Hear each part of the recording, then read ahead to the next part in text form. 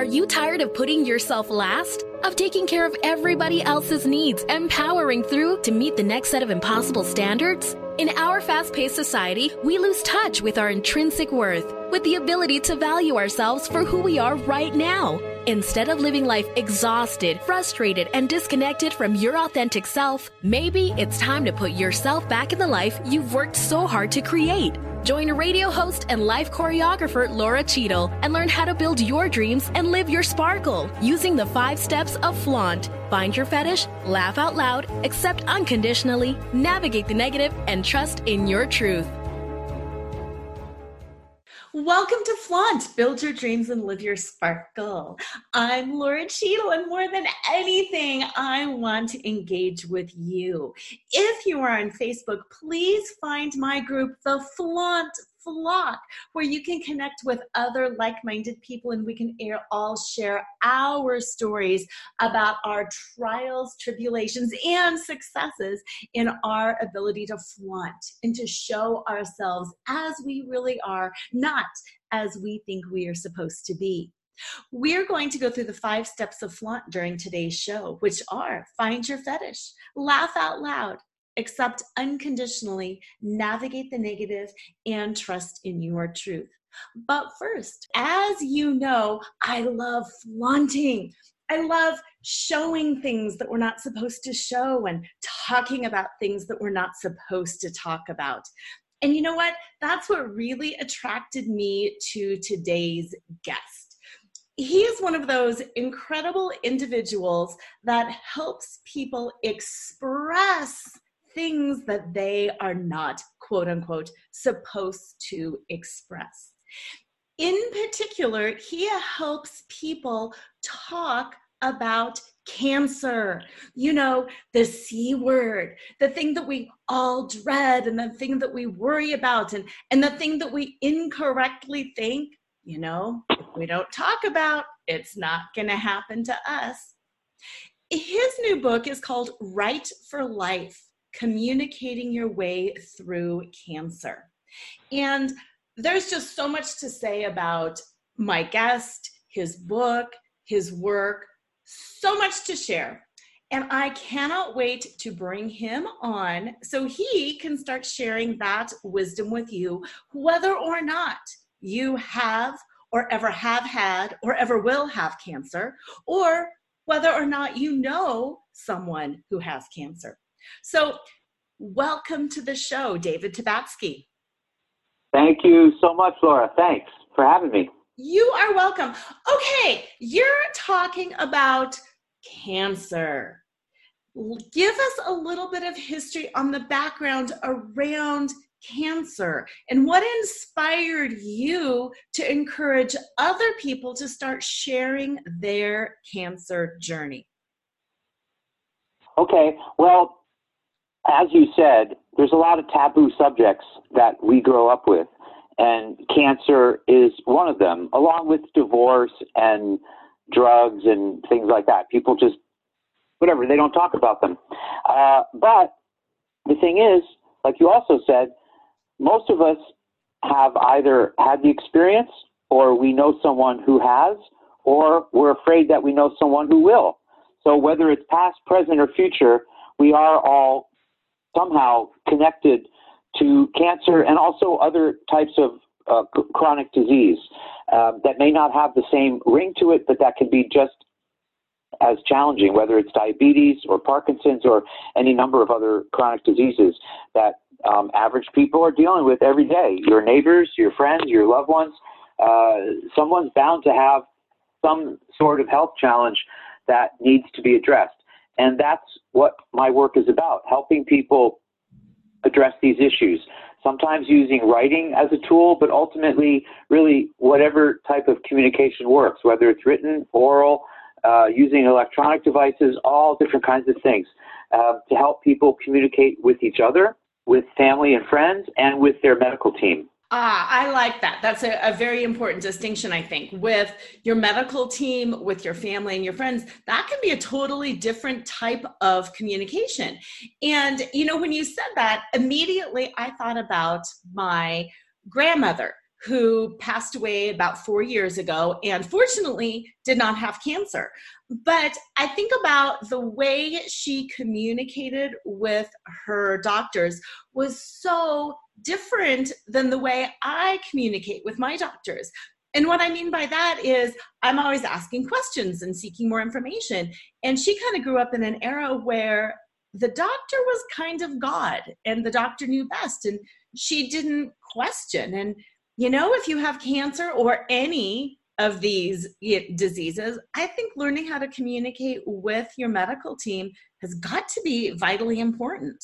It's crucial. You're absolutely right. And I think some of it is generational. My mother pretty much accepted whatever the doctor told her. It was sort of uncouth or rude or inappropriate to question the doctor. And nowadays, I think more and more people are seeing the wisdom and the value in speaking directly to their doctor. The doctor's a human being. Whether this man or woman has a million degrees, it doesn't matter. They're still a person trying to figure out the best way to help us get better. And part of that is knowing their patient. And so that's one thing I think that a lot more people are paying attention to. I want my doctor to see who I am, not just what my blood count numbers are or what my chest x-ray shows, but who I am as a full human being, because it's a comprehensive thing when we talk about healing. We're not just healing numbers. We're not just healing broken bones. We're healing a full person, hopefully. And so that kind of communication on very practical levels, but also on levels of idiosyncratic passion and different things that define a person's personality have a lot to do with how they're going to handle the treatment and what type of treatment they're able to handle. This is the kind of communication that's really, really crucial from the get-go. And this really suggests altering the entire paradigm of the patient-doctor relationship, not just how it relates to cancer, but just how it begins even with the child who goes to a pediatrician. That defines what a patient-doctor relationship is. Children grow up based upon their relationship with their pediatrician, how that person responds to them, what type of interest they take in who they are, how they see their parents respond to various things that might come up. Those inform who these people become as adults. Later in life, they do get faced with some sort of health crisis. That informs how they will communicate with the doctor, what they think is possible, what they think is appropriate. And so the seeds are sown early on when a child first sees a pediatrician. Absolutely. And as you were talking about that, I was thinking it's not only advocating on our behalf or communicating for us, but as parents, it, just like you were saying, it is our job to communicate with our kids' pediatrician, because we can't leave it up to the 4-year-old. So yeah, the 4-year-old does watch us do it.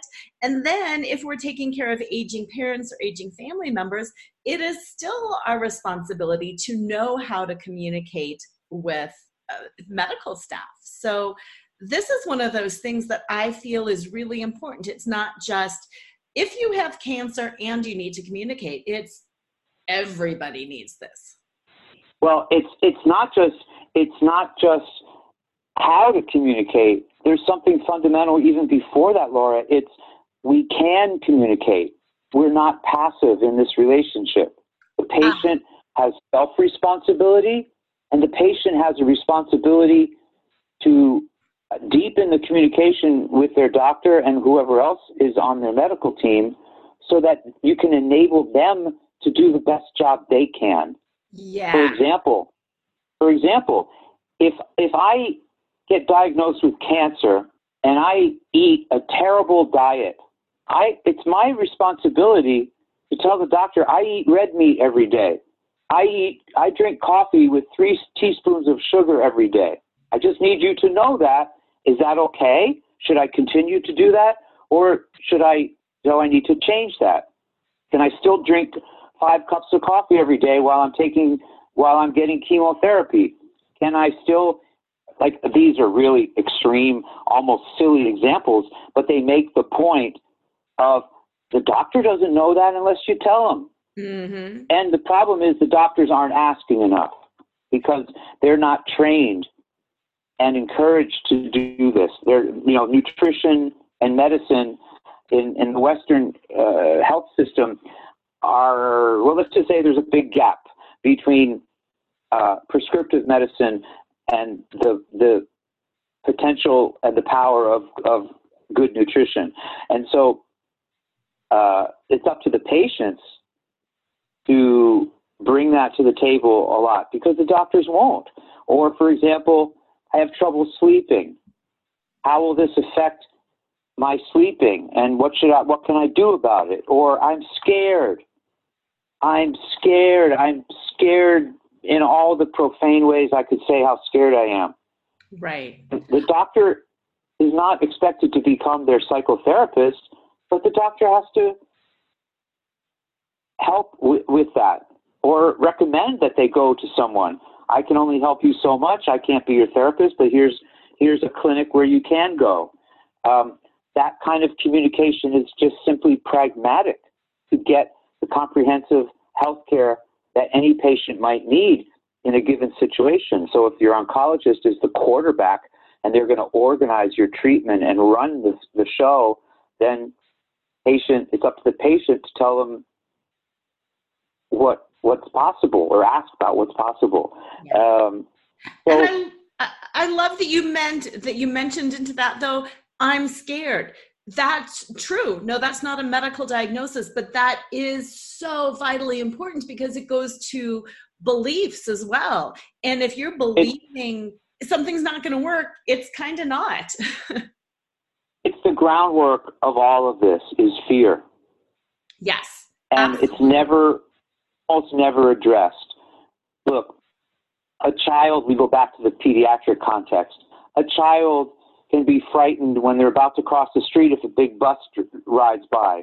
So it's not too hard for a parent to say, hey, it's a good idea to look both ways before you go across the street, because you don't want that big bus to hit you. That's scary, right? And the child goes, yeah.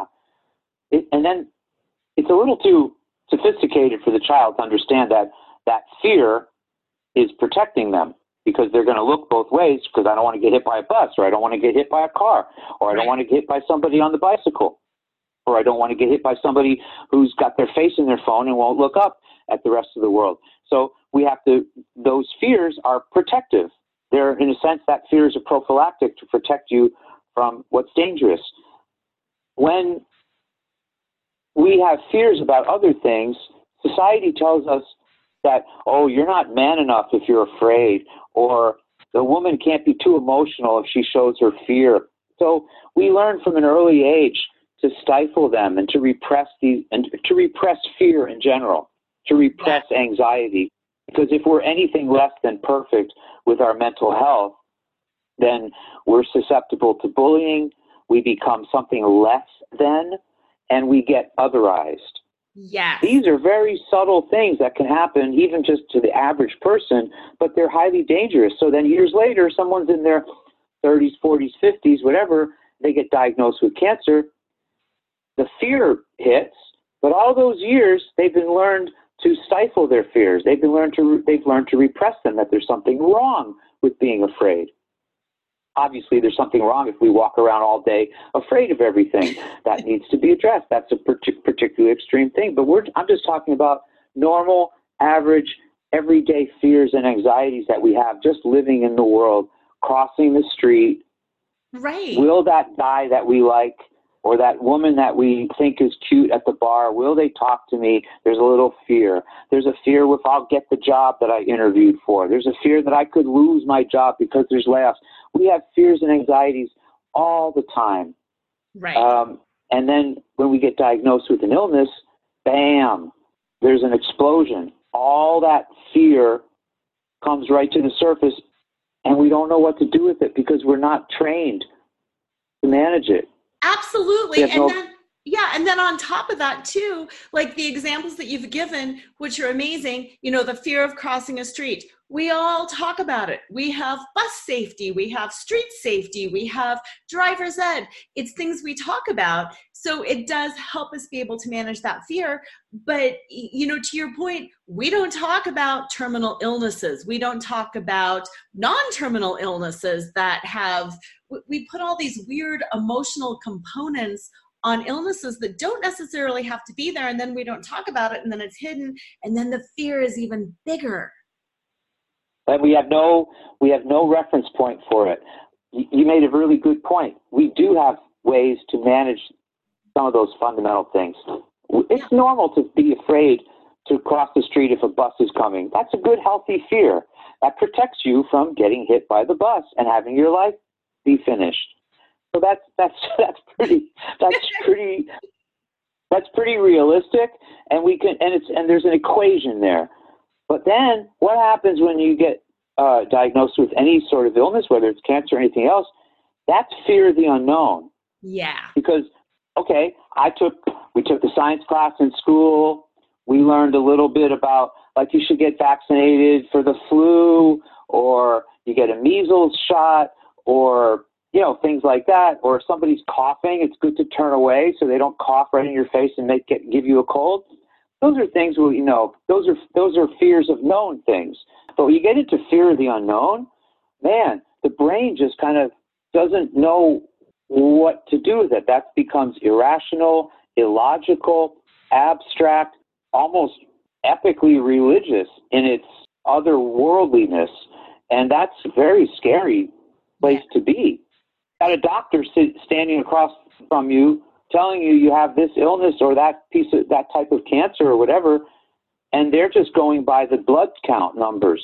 They're going by your markers, CAT scans or whatever. That's what dictates that to them. So it's quite clinical. There's nothing on any of the radiology results that come back or anything that has to do with blood work where it says on the top, pay attention to the patient's fear. Right. Oh, tell them also about, there's no extra help for the doctor reminding them that there's a human being in front of them. So how does writing and communicating help, to tone down that fear? How does it help you inside to kind of come to terms with something that externally we maybe don't have a lot of great resources for? Right. Well, the first primary thing that it does, it doesn't just automatically provide, but it offers ownership. If I'm afraid, one of the things I'm afraid of is I don't know if it's even my fear and where it's coming from and how to manage it. But if I can write down even just a list, and I can put it in my own handwriting, and it says, I'm afraid to die. Let's just go to the full extreme. I'm afraid to die. Well, let's cut to the chase. Then it's my handwriting. Those are my words. It's me who's afraid. I own that. That's a first step towards managing it. First, you have to own it. You have to take responsibility for it. That's a pretty big step forward, and it's easy for me to say it. It doesn't happen just from writing it down one time, but it breaks the ice. It moves you forward. Then it says, okay, now what's the next step? What are you afraid of? Is it the physical moment or decline that leads to it? Is that you're afraid of what you don't know? Are you afraid that all the afterlife that you learned about in your church or synagogue or mosque is now at odds with what you think is really happening to you? I mean, there's all these different questions to try to help to define it. But if you start to write it down, you start to take it away from the uncontrollable emotion of it and maybe bring it into a place where you can identify it and wrangle it and somehow wrestle it into something that's manageable and set yourself up to get the help that you need to figure it out. I like that breaking down. I like how you talked about it. I was taking notes as you were talking, but I liked how you say, okay, the big phrase, I am afraid to die. I can think about maybe 10 different reasons, besides some of the things that you were talking about. And many of those reasons, if you break it down, there is something you can do about it. Maybe if it is the decline that you are afraid of, there's things you can do to manage that decline. If if you're thinking about things left undone, maybe you can hire people to help you get some things done. If you think maybe it's a religious thing, maybe you can, hire or call in the minister and the priest and to take care of that. Just as you were saying that, I kept thinking, yeah, there are active things you can do. And gosh, that would feel good. I mean, even again, going to that extreme, I'm not even sure if it's every state, but in many states you can, with the hospice care, or you can do the physician-assisted suicide. Even if that's something that you want to look into, it's a proactive step. It's not saying that you have to do it, but you can look into it and learn about it. And then I would think I would feel better just knowing my options and knowing my choices. Oh, without a doubt. That you've already taken a big step forward when you do that. You're hitting it right on the head. And obviously, there's countless variations on all of this when you get into context and you start to, whether someone is literally alone, that it's someone who lives alone, who doesn't have a partner or doesn't have family, right there with them, who's going to help, who's going to be by their side as they go through this journey. That's a big difference. Or whether someone comes in, I'll give you an example. I was at the MD Anderson Cancer Center in Houston, Texas several years ago, and I was doing one of the workshops that I do about writing and communicating your way through cancer. And one of the exercises that we did towards the end of the 2-hour session was asking people to kind of write to the person that they care about most who is going through something right now, whether it's themselves or their partner.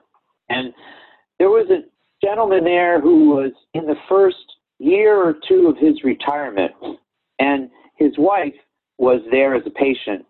She was in treatment, and it was serious. They had traveled from the Midwest to get the kind of care that she needed there. But she was an outpatient at the time, so she was getting the care, but she was staying, next to the hospital. And he wrote this piece, and then I asked him to share it. And the upshot was he terribly frightened and terribly upset. All the years that he had anticipated to share retirement with his wife was now kind of compromised, at least temporarily. And everything was about her cancer. And it was his fear of losing her that this writing helped him address. He said, at the end of the day, that's what it is. It's like we can't go on this trip or that trip and enjoy the retirement, or we can't do this or we can't do that. That actually wasn't the biggest deal. When he wrote this down even just over a course of 3 or 4 minutes, he realized he had tears streaming down his face. I feel like my heart beating faster now as I tell it again. That's what cut to the chase was his fear of losing her, his wife of 40 or 50 years, I don't know, a long time. Yeah. And having him share that, this rather gruff, I would say kind of old school type guy who grew up being trained as a guy to not share his emotions and everything. And he even later talked about that. Yeah. That set a great, great example for everyone else in the workshop, from other patients, other caregivers, doctors and nurses who were all kind of there participating and some of them observing. And that spoke to what is a huge truth in this universe about what fear is and how we're conditioned to avoid it and push it away and not deal with it. But then when we do, it opens up some great, great opportunities for healing, for deeper communication, and for, without a doubt, greater meaning to what our lives are. Oh, absolutely. And I was thinking 2 things with that. First, just by verbalizing it, by saying it, it's like letting the air out of the balloon, and this big hidden scary thing, you say it, and then it's like, it's kind of okay. And then I was also thinking so often we keep inside things that might seem on the surface to be a little bit embarrassing or selfish. And what I mean by that is when somebody we love has a disease, whether it's cancer or whatever, it impacts us. And I think it's normal for us to feel, the stages of grief, mad at them, angry at them, sad for what's being taken away in our life. How is this going to impact me? And we headspace it and we think, I can't say that because people are going to think I'm a selfish jerk. But it's true and it's normal and it's okay. I was just working with a woman whose son had committed suicide, and she expressed to me, I'm so mad at him. Well, of course you are. And of course you should say that. And of course you should get that out. And, when we get embarrassed or filled with shame, I can't say that. What will people think of me? It's a whole other level of hiding. No, you're so right. There's, like we were talking about earlier, there's all these taboos. Like, it used to be decades ago, people would they'd whisper, oh, the Joneses down the street, they're getting divorced. Shush, shush, shush, don't say anything. As if they committed a murder or something. Or so-and-so, he's got cancer. As if, you better stay away from him because you might get it too. Yes. I mean, this is stuff we grew up with, it's just kind of crazy, if you will. It's just because it's not based in any fact, and these mythologies take over our better judgment, and they still exist in these primal ways when you talk about fear and fear of the unknown, because we don't learn anything about cancer when we're growing up. In high school, the basic stuff that everybody has in common, that education, it's not like nobody's going to med school in high school. We don't learn about any of that stuff. We don't even know, if you come down to it, we don't even know what causes a common cold. That's it's tailor-made for fear of the unknown. And nowadays, with all the information that's available online, oh my God, that's one of the most dangerous things. Is somebody gets a diagnosis of cancer, they go home and they open up their computer and they start, or not even home yet, they're in the parking lot outside the doctor's office on their phone, searching, cancer this, cancer that, and they're Googling everything in the universe, and they're assaulted with, I'd say, the majority of information is totally useless because they don't even know enough yet to understand what makes sense for their particular case.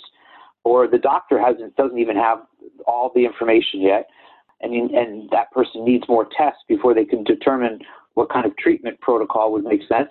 And so they're freaking out because they're finding out all these sensational, awful stories about what happened to other people that may have nothing to do with them. And later on, that the internet will be really helpful because they start to look for people who have had similar experiences. And then that really, really goes to the core of them not feeling alone. Yes. So that's the other fundamental thing. We got fear, and then you got isolation and alienation. And that is also equally dangerous because when you feel isolated, that I've got this and no one else can understand it, no one else can help me, I'm all alone with this, no matter what it is, that's an awful feeling. These are the things at their very core that I address in the workshops that I do, in the book, in the books that I've done under this Right for Life heading. They really kind of cut to the chase on that and try to give people remedies to begin to chip away at what's really causing that and how they might be able to repair some of the damage that those fears are already doing. Exactly. And I know you've done several, you've got the co-author and editor of the cancer book, one of the Chicken Soup for the Soul books, 101 Stories of Courage, which is what we need. Support. Yes, we're all in this together. And love. And that is so important because as you were talking about our education, I was thinking the only education we get on cancer is don't get it. Don't get it. Eat right so you don't get it. Exercise so you don't get it. Wear sunscreen so you don't get it. It's become, I don't want to say bigger than it is because cancer is important. But if you look at it, a huge percentage of the population gets some sort of cancer in their lifetime. And it's not necessarily something we can all prevent. And the panic and fear shouldn't be around not getting it.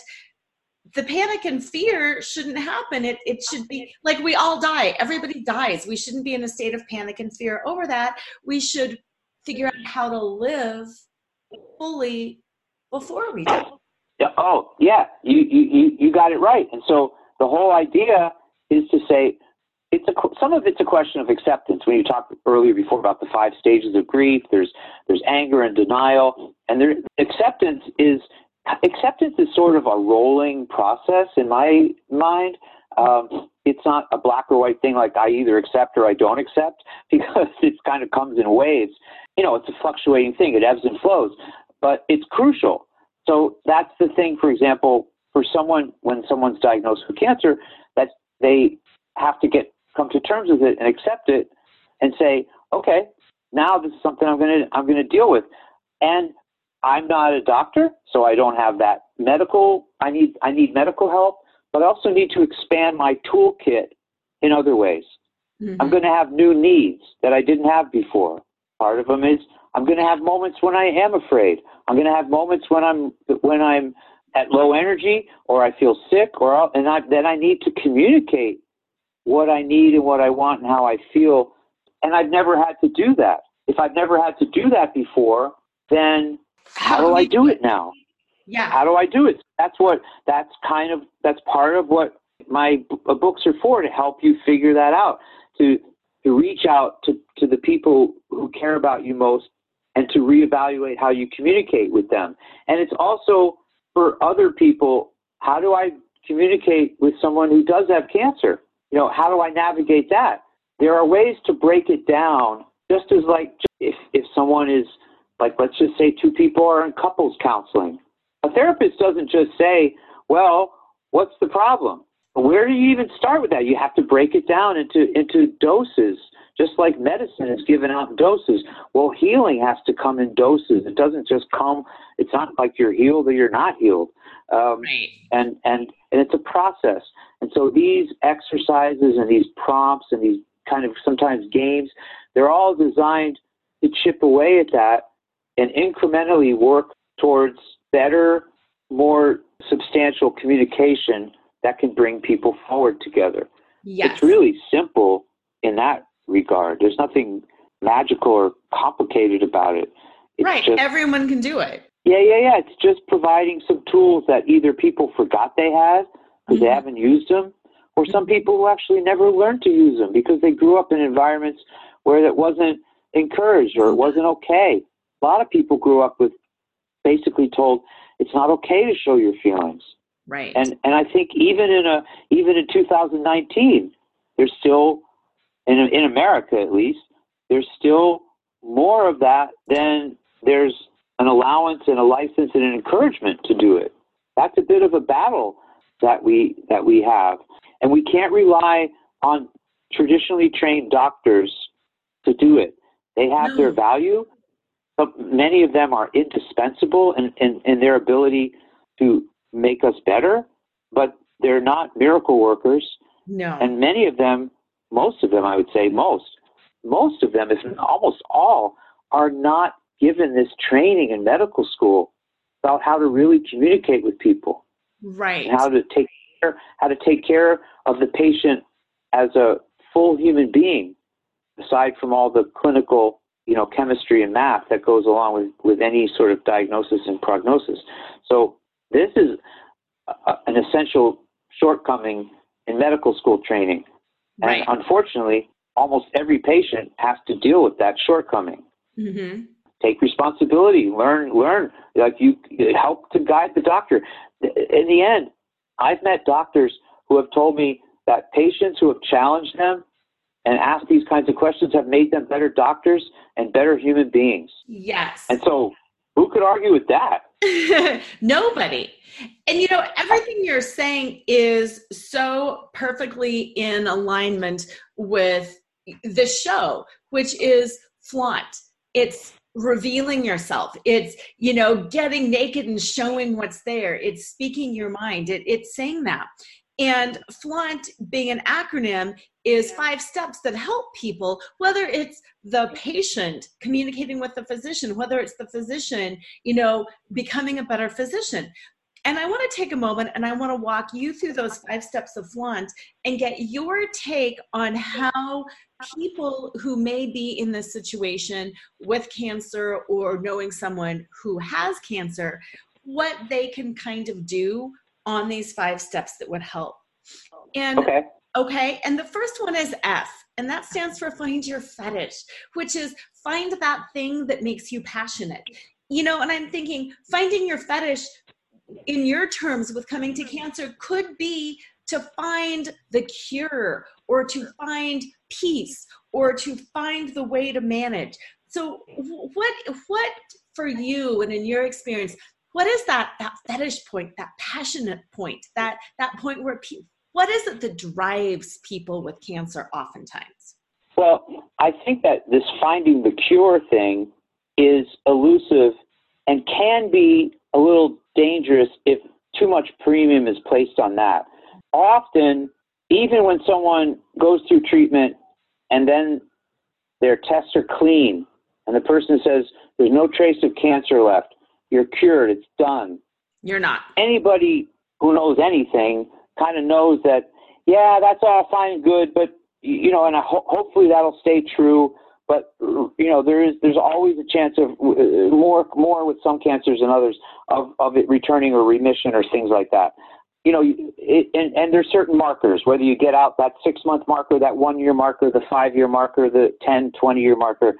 Those are all really strong affirmations that a quote-unquote cure actually is happening with certain cancers. Other cancers, for example, there are people who are living with leukemia for years and years and years, and rather than it turning into a binary choice of life or death, it's really cancer in this case has become a chronic disease, and it's manageable, and that's not what you're going to die from.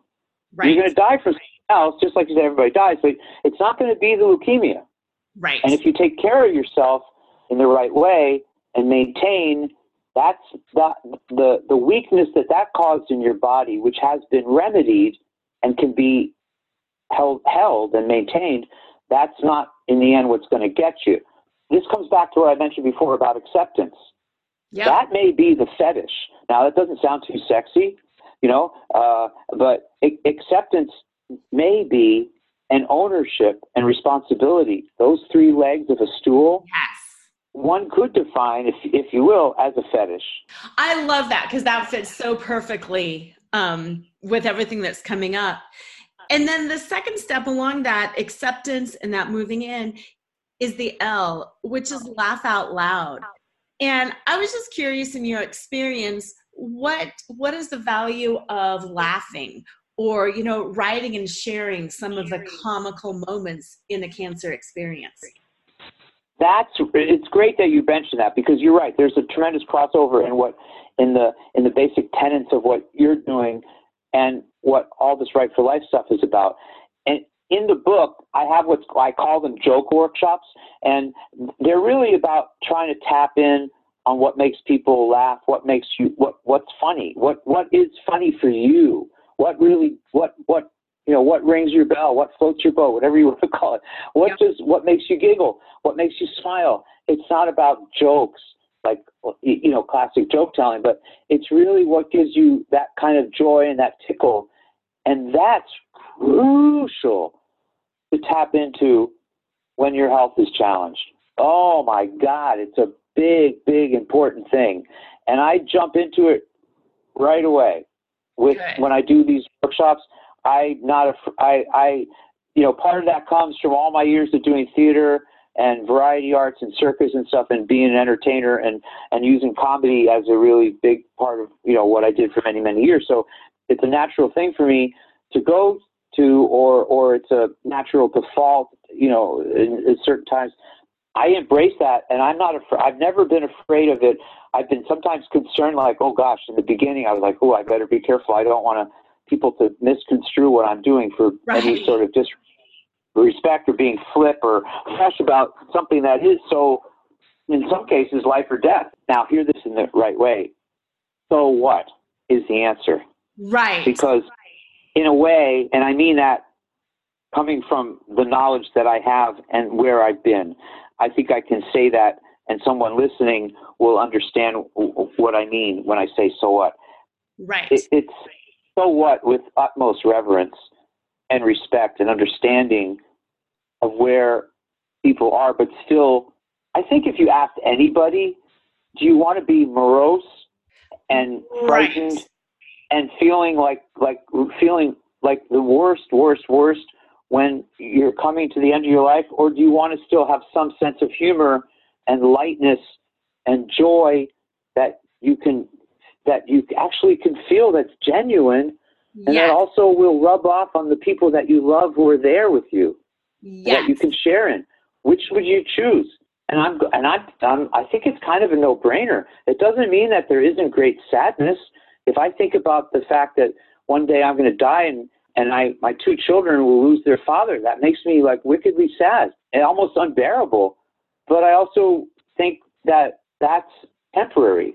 First of all, it's physiologically true, and research has shown that laughter has certain physical and physiological benefits to it as far as healing. Yes. It chemically does good things. And it's just like when people cry, sometimes they feel better after I had a good cry, now I feel better. Well, it's something happening to your body. You're releasing stress. You're releasing chemicals. It's not just from the neck up in your brain. You think, and I feel better now, I had a good cry. It's actually your body's thanking you. It's the same thing, very similar with laughter. And especially in the moments that we are most stressed, when our body is frozen, paralyzed somewhat with fear. Laughter releases some of that, just straight up. It's physical. And so, again, who could argue with that? It also, when you can laugh at something or have a moment of whimsy or any lightness, it allows you to think a little more clearly. It allows you to entertain other ways of looking at a particular problem. Yep. And it opens up and invites better communication. Yes. Because if you have a smile on your face, even a fleeting one, another person is more likely to listen to you and respond to you than if your face is locked in stone. Exactly. And that doesn't mean that you're supposed to say, you know what, it's just cancer. Yeah, no big deal. Let's go watch a Marx Brothers movie. That's not the point necessarily, although, it can help. Yeah, exactly. That's why people are encouraged to bring their iPads to chemo and watch a funny movie while they're sitting there getting chemo. Not that the chemo itself hurts. It's not that usually. It's not like but that you know what you're sitting there for. You're maybe looking at 10 other people in the same unit who are getting chemo, and it could be heavy. It could be it's a lot of. Yeah, that's a lot. And that's why it so perfectly slides right into the next point of flaunt, which is the AU, which is accept unconditionally. And we've talked about acceptance a lot, and even that acceptance can be the fetish. And, it's accepting that so what can be kind of funny. That so what can be heavy, but it can also be comical. The so what could be, nobody's getting out of here alive. It's accepting unconditionally that we don't know, and that there's things we can do and there's things we just can't do, and that we can do things perfectly and then step out into the street and get hit by that bus that we talked about earlier because we never saw that one coming. And hello. Yeah, exactly. Let me tell you a quick little story. This is a story that came, actually, it's in the cancer book you talked about, the Chicken Soup for the Soul. Yeah. The woman was in cancer treatment. She was in chemo, and she was fairly close to the end of all the appointments. But she was managing, but she was really tired out. It had cumulatively really worn her out. So trying to work, look after her family, and do chemo treatment. She was, really struggling just day to day to, get home and, by the end of the day. So she was on her way home, And she said, I got to get the car wash. So she went through the car wash, and then she said, well, I'll try to vacuum. It's right. dirty. So she's vacuuming the car with one of those big hoses. And then she just said, I got to push myself a little bit more and do this right. And so she climbing over the front seat to the back, or the back to the front. I can't remember which. And so she was kind of on her last legs for the day. It was like 6 o'clock. She was trying to get home for dinner after, a day of work, and then chemo, and then this. And then she just could barely get her legs to climb over the seat. Yeah. And the big vacuum, she lost control of the vacuum, and it hit her in the head. Oh my God. And it sucked her wig off. Oh my gosh, that's hilarious. Well, at first, it wasn't hilarious to her because she was a little horrified in the first moment, like a few seconds, but she didn't realize what happened. She sort of looked around like, where did my wig go? And then she sees outside the window, there's this big guy who apparently had been standing there the whole time watching her, and he was laughing. He started laughing, and then she realized, and she started to laugh. He gave her, even in his rather large, intimidating, unfriendly presence, gave her permission to see her situation objectively. And she and he laughed and laughed, and then she went home without her wig. He couldn't, it was gone, it sucked into that thing. And so, there she was, exposed in all her glory. And you talk about, that naked truth. Well, there literally was. And so she wrote the story when she first sent me a draft of it, and then I spent some time talking with her on the phone and everything. And she told me about it. I said, well, let's find a way let me try to help you bring out more of that humor so that other patients or people related to people or patients, when they read this, they really can feel permission to fully laugh at it, because it's totally absurd. It's a one-of-a-kind thing. And like you had your first reaction, it's kind of hilarious. Yeah. When you think of the context of it, it would be a great slapstick routine in a movie if that a skilled comedian would try to do and have it reflect on the screen. Anyway, it's just, that's an example of the physical comedy of this, let alone the other types of comedy that are more cerebral. So yes, the potential is there. The potential is there. Anytime that we're in crisis, we're only a whisper away from having it be kind of ridiculous and silly too. We take our own lives so seriously, and probably we should, at least a good deal of the time, but not all the time. So like that's undervalued. People sort of look at, well, sense of humor, that's extracurricular. You do that when you got extra, but life is serious and you got to blah, blah, blah, blah. I'm like, really? Are you sure?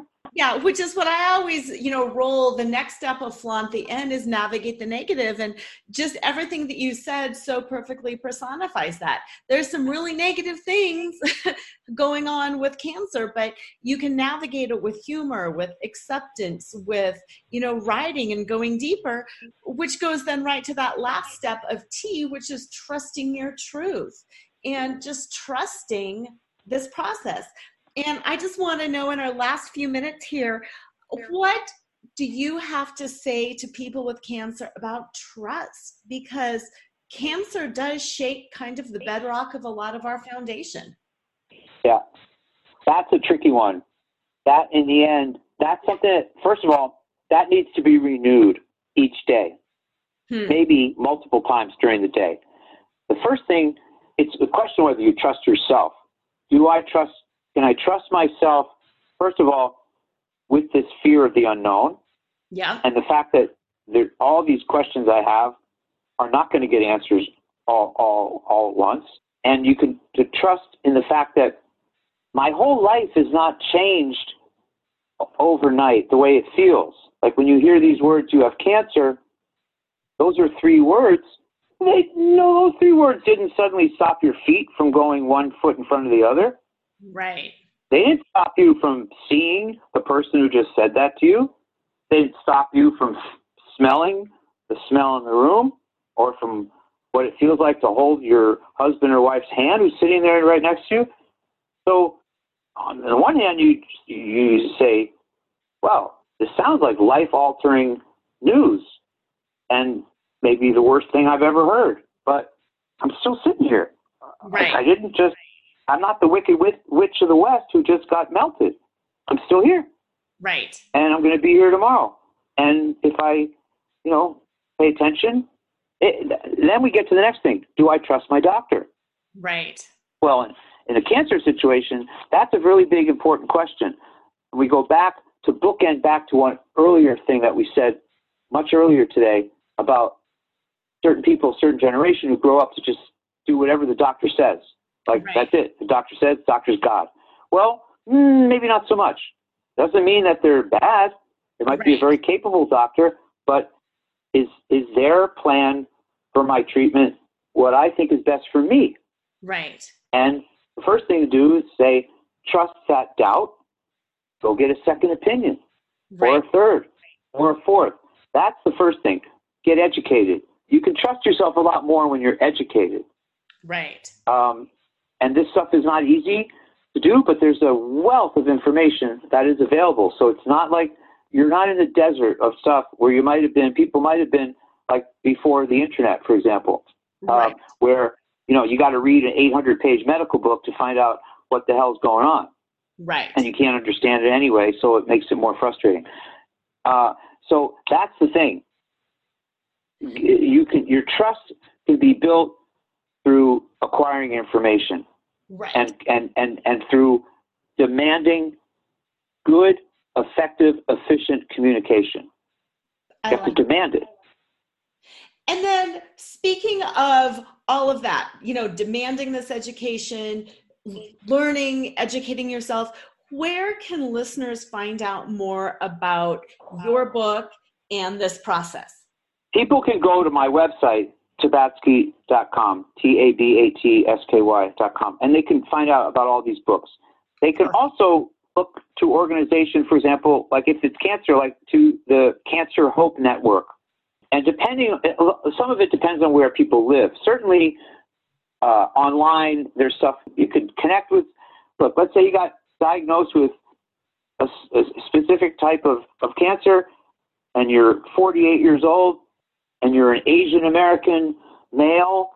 You'll find an Asian American male who's 48 years old with the same exact cancer who lives in Argentina, wherever, and they're on there, and then you can communicate with them, and you end up within 2 hours, you end up on a Skype call, and they're 6 months down the road ahead of you in their treatment, and they can tell you, this is what's worked well, this is what I had problems with, here's the things, make sure you ask your doctor about this, or make sure you talk to your nurse about that.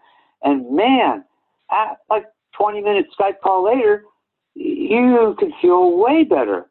Perfect. And there's lots of different resources online to bring that. So one never really has to be alone the way it used to be. There are patient and caregiver support groups in more and more cancer centers than ever before. There are other alternative types of therapy that I don't personally think that it's an either or, but like you don't have to choose between Western, Eastern medicine, because oftentimes it's how you combine them that is the most effective. And there are doctors that do that. I did a book last year called RX for Hope with a wonderful oncologist in Seattle, Dr. Nick Chen,Chen, and he combines Eastern and Western practices. His grandfather, when he grew up in China, his grandfather practiced traditional Chinese medicine. And then Dr. Chen, who studied all over the world and is an MD in oncology and a PhD in immunology and is very advanced in nutritional education, he combines all of these things in the way he treats his patients. And he's one of the only people I know in the country who has people who were told, we can't do anything more for you by the big cancer centers. You have stage 4. You should go get your affairs in order. I've met these people. I've photographed these people. I've interviewed them. 5, 10, 15 years later, Dr. Chen has taken care of them, and he's basically turned their death sentence into a chronic disease, and they're living good lives. So there's hope and there's options. You got to push for them, and you got to be curious. You got to tap your curiosity bones and go help yourself. Exactly. So listeners, whether it's you now, whether it's somebody in your immediate family or friend group, or whether this is not even in your world at all, I hope this interview has inspired you to think about communicating beyond some taboos, communicating for your health and well-being, but also for the health and well-being of those around you on the planet. Check out David's book, Right for Life, Communicating Your Way Through Cancer, or you can find him online as well. David, thank you so much for being here. It has been an absolute joy interviewing you. Thank you for the work that you are doing. Laura, thank you so much for having me. And I wish everybody well, all the people who are listening. Thank you. Sounds wonderful. Thank you, listeners. Have a great week. And as usual, don't forget to flaunt. Tune in next time to Flaunt. Build your dreams, live your sparkle with radio host Laura Cheadle every Wednesday at 7 a.m. and 7 p.m. Eastern Time on syndicated Dream Vision 7 radio network. Come release self-judgment, reveal your naked self-worth, and re-choreograph a life filled with joy. Flaunt. Find your fetish, laugh out loud, accept unconditionally, navigate the negative, and trust in your truth. Find out more at lauracheadle.com. That's LoraCheadle.com.